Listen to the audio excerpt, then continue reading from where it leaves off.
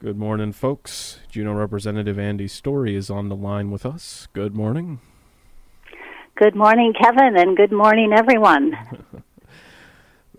Let's go ahead. And a beautiful morning. Well, could not ask for better. Now, Yes. Andi, we've got the election going on, and we wanted to know your thoughts of the primary election results that we're seeing. What have you been monitoring?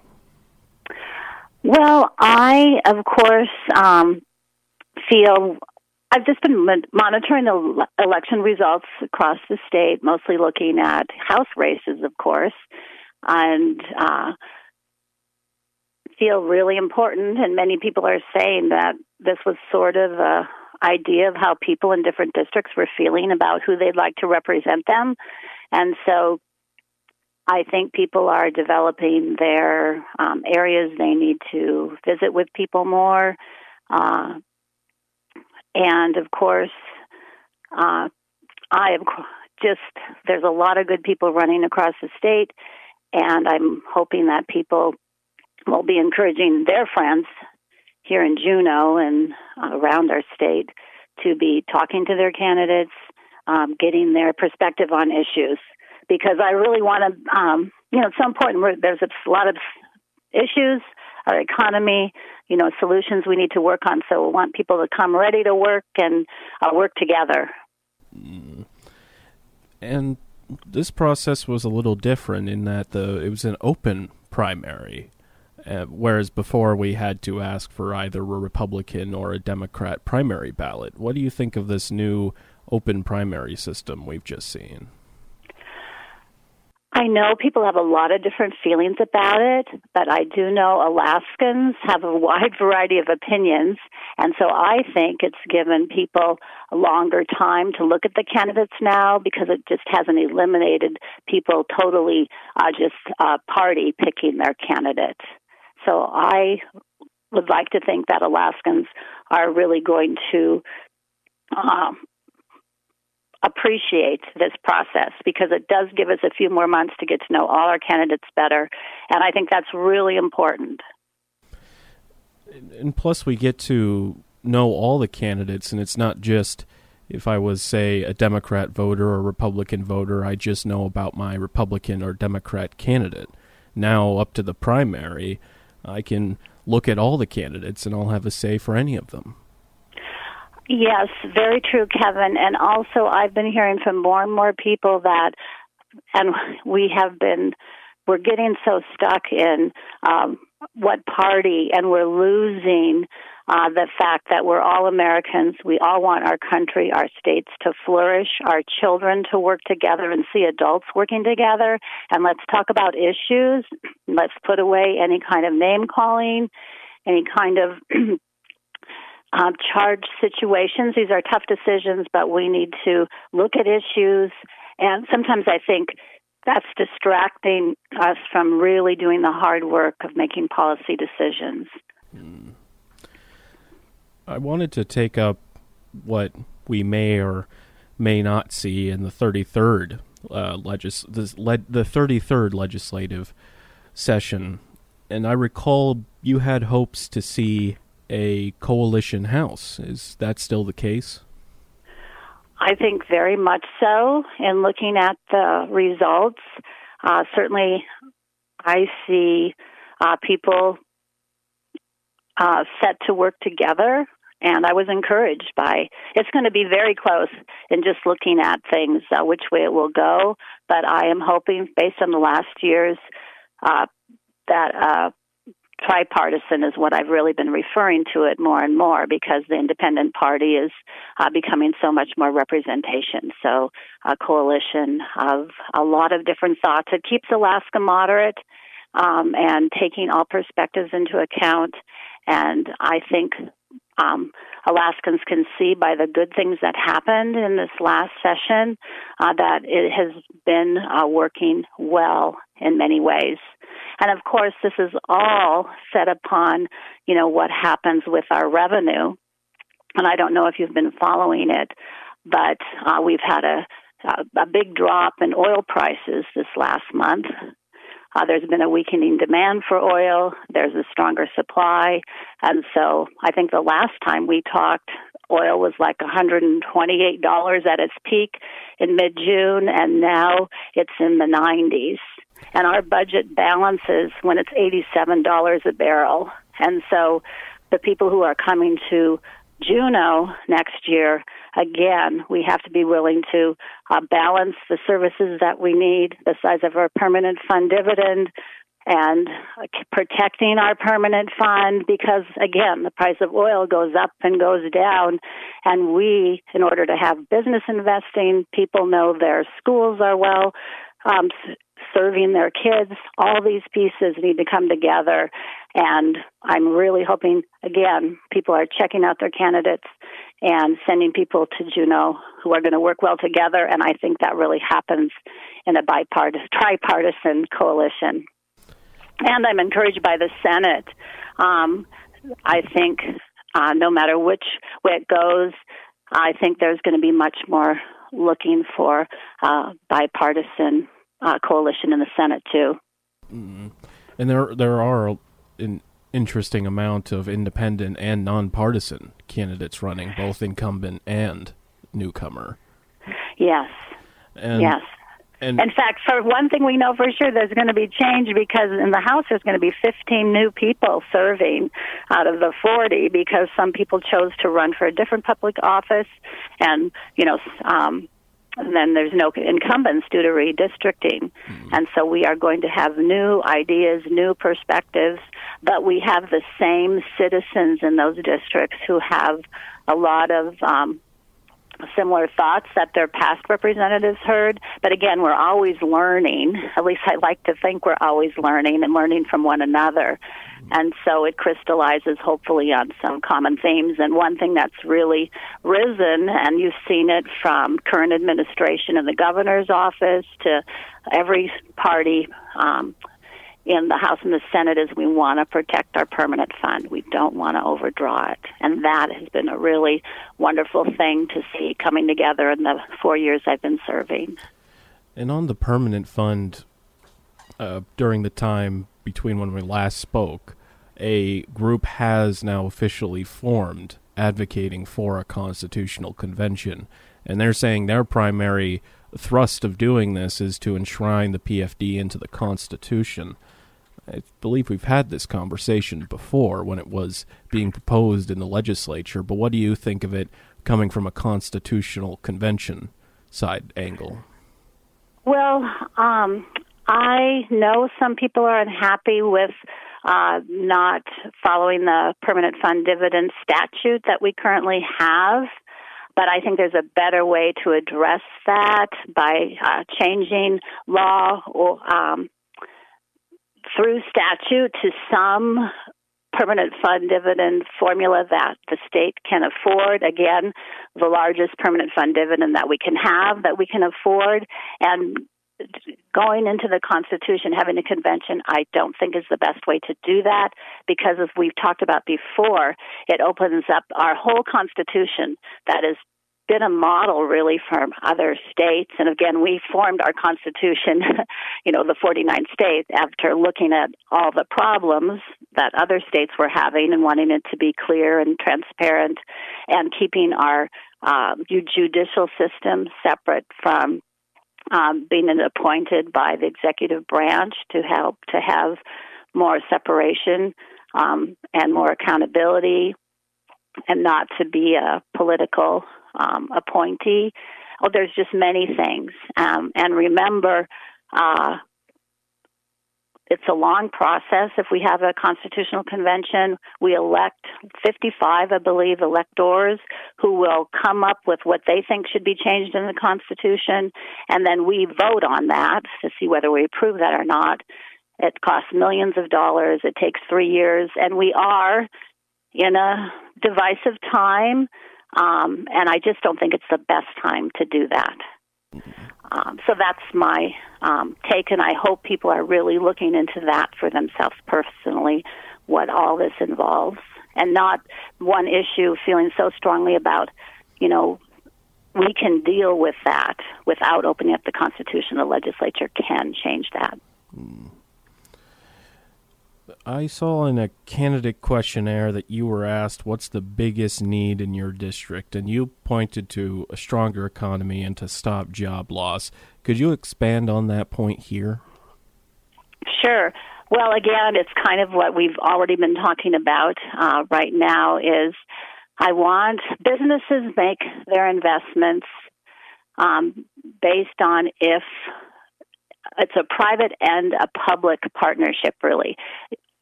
The public and the private job sector really complement one another. And I think having a stable government system, size of government, knowing what services we're going to be able to provide to their employees, knowing that we have a like-sized government that's going to be able to take care of needs and not have people, we talk about services, waiting at the DMV, waiting to get our roads plowed, things like that. We have to have a certain basic services that your employees can count on. And then when your investment in a community and in a state, you want to know that the state can take care of its needs. And when you know that, hey, they've got a plan, their revenue matches their expenditures, and there is enough revenue to make some strategic investments, that's a state that grows a strong economy. And our indicators, if you look at from the Department of Labor, we're losing a lot of our professionals. I didn't mean to say that. We're losing a lot of kids and our young adults in their 30s. That is the biggest section of our population that is leaving Alaska, and that's not good because they're looking at our state and saying, hey, it's up and down here. I don't know if it's going to be a good place to raise my kids. The job market is uncertain. And so I see that as a huge need to put aside that, yes, the government's not going to be fighting about size of the dividend. It's not going to be fighting about should we have good ferry transportation. That these things are going to be taken care of. Yeah, and on ferry transportation, I remember the point being made that once that when you have that consistent schedule and folks being able to plan out in advance a future ferry schedule, then they're able to plan around that, like an independent tour company, for example. If the Marine Highway had that scheduling, then they could make that planning. And just now we've been trying to get some more ferry service. We've been hearing from constituents about wanting to have a bigger ferry, better to go up to the Klondike. Many citizens trained for that a long time. And we've been talking to DOT, and they say because we have had this longer ferry system, usually we had more space for the Klondike, but we have had more people planning trips, and openings that were there for cars are full. And they've been full for a while, and it just proves the point to me that people want to see Alaska through different means. They are going to be planning better. And so, yes, so important to do forward funding. And, of course, with the ferry, so important, we need another mainline vessel. We're critical that we are building a new mainline ferry vessels, because we need backup and we need more scheduled runs. And we do. I was pleased to see in the winter schedule that is up right now for public comments till, I believe it's the 24th of August, that our weeks of service last year, our weeks of service were only 115. It's proposed in the winter to be 134. So, that's good. We're still having some problems, and we're short on staff, and, the department is working on that. But we are moving towards building back a ferry system that we can rely on. And on the ferry system, to keep this going, there's that Cascade Point proposal. Do you see the need for that to be developed into a new facility for the ferry system? Well, the goal of Cascade Point is to give more reliable, like 6 out of 7 days of service between Juneau and northern Haines Skagway. Glen Canal to keep that going, and it's seasonal. It's in the summertime, and that I think would be very appreciative by residents. I think that there's big issues to figure out, such as if we had Cascade Point, how can there be enough transportation to bring all of the goods people would be bringing back and forth, because of just it being farther out for people who are traveling without their vehicles. So there's key pieces to figure out. I know the Alaska Marine Operations Board is meeting twice a month now. In fact, they have a meeting tomorrow, and it seems from just listening to it that they're sort of divided on if that is the way they would like to go with recommending Cascade Point. So I'm following that. I'm really interested in hearing from the public on what they think about that. I mean, of course, the promise is more reliable, affordable. It will drop prices for people. Mm-hmm. So, there are some key issues that I really want to see changed. I want more affordable prices, more frequent service. So, following that closely. We're going to go ahead and take a quick break, and we'll be back. We're back with Juneau Representative Andi Story. School kicked off this week. Anything you'd like to share with families? I'm just grateful for families, working hard to encourage their kids to have a good school year and working with their teachers and school staff. And I appreciate the bus drivers and all the getting our kids to school safely, and the public just keeping their eyes and ears open for younger people on the street. And to me, we've got the New Year's Eve and all of our resolutions, but it starts with me with the new school year and what hopes and growth our students can have, and hopefully our schools providing parents with wonderful support to see their kids just grow in their learning this year. So we're back, and I'm glad we don't have the transportation issue problems that are in Anchorage and Fairbanks and the Mat-Su. And as co-chair of House Education, Harriet Drummond and I wrote a letter to the governor, very concerned about people not having regular public transportation to get their kids to school up there. If the oil pipeline went down, we would have all hands on deck. To me, this is a human development pipeline breakdown up in Anchorage and Mat-Su. They have over half of the kids in the state. They've got unfinished learning from COVID, and if we can't guarantee kids can get to school to continue their learning, that's a huge problem for us and just the development of our youth. So I'm glad we don't have that in Juneau. I've talked to superintendent's office and some school board members, and they do not have that problem, and they're very grateful for the parents and our teachers and all the staff for working so hard for our kids. That's very fortunate. On the topic of school funding, though, we wanted to know your reaction to the guidance the Attorney General provided to school districts on public funding for private schools. Yes, I thought that was fair. I mean, obviously, we have been having the practice for some curriculum issues and things families can buy for years, but it's never been to pay for private schooling. So, yeah.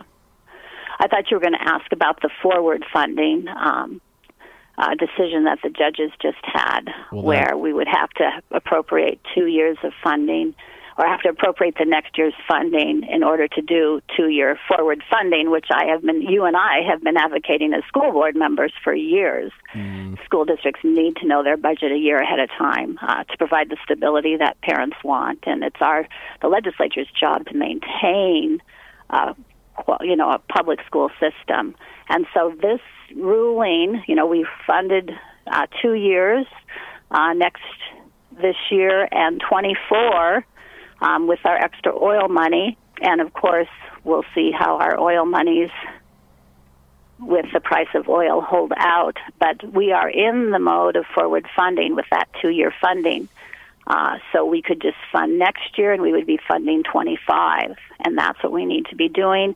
With the caveat, Kevin, that we funded $57 million in one-time funding, for next year, and that is a 4% increase to what we have been funding since 2017. And our schools have certainly faced higher cuts than that. Higher costs than that, so they've had to make cuts, and so this $57 million in one-time funding must be continued for next year. Yeah. Go ahead. I remember back then the headline was always whether or not pink slips were going to be sent out, and so with this forward funding system, it can at least avoid a situation like that. Very much so. If we can keep that $57 million. In one-time funding to make that permanent. And that's really critically important. And I'm hoping people across the state are asking the candidates how they feel about that $57 million in one-time funding, which really should be ongoing because it's just really catch-up monies. And we have had studies done from the Institute of Social and Economic Research comparing all 50 states, and we are now funding below average when you adjust for the cost of doing business in Alaska and what we have been investing in our kids. We're like 24th, and it has an effect. And we're in a shortage of teachers, and this not having a dependable revenue is that accounts for increased costs is hurting us. And then the movers. And we need go ahead. It just keeps adding up, Andi. And then the movers to Alaska not even staying as long, like you mentioned earlier, with 30-year-olds, folks in prime working age. So, yes. Yeah, very true. So that's where a defined retirement system would really help. And remember this system that we have had bills on that have gotten good hearings and I've gotten good reviews from our very own actuaries with the state of Alaska, and that we could switch to a hybrid defined benefit system, and we would actually save money over, I think it's a 6-year period, save $10 million. And that's really important for people to know. Of course, it's not going back to the old system we have. The benefits are not the Cadillac, but they are still, it's a divine benefit, and it's still very worthwhile. Well, before we close out here, I've seen that you've issued a number of in memoriams and citations to folks. Would you mind sharing some of those? Sure.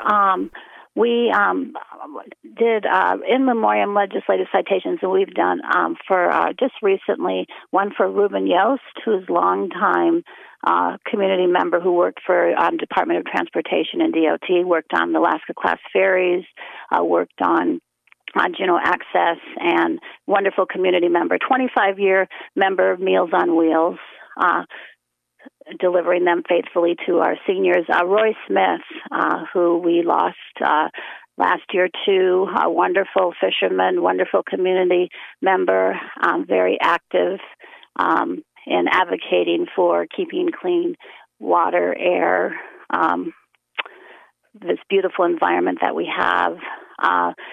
And then we've done a couple legislative citations honoring citizens like Lillian Petershore, who has dedicated her life to making sure we know about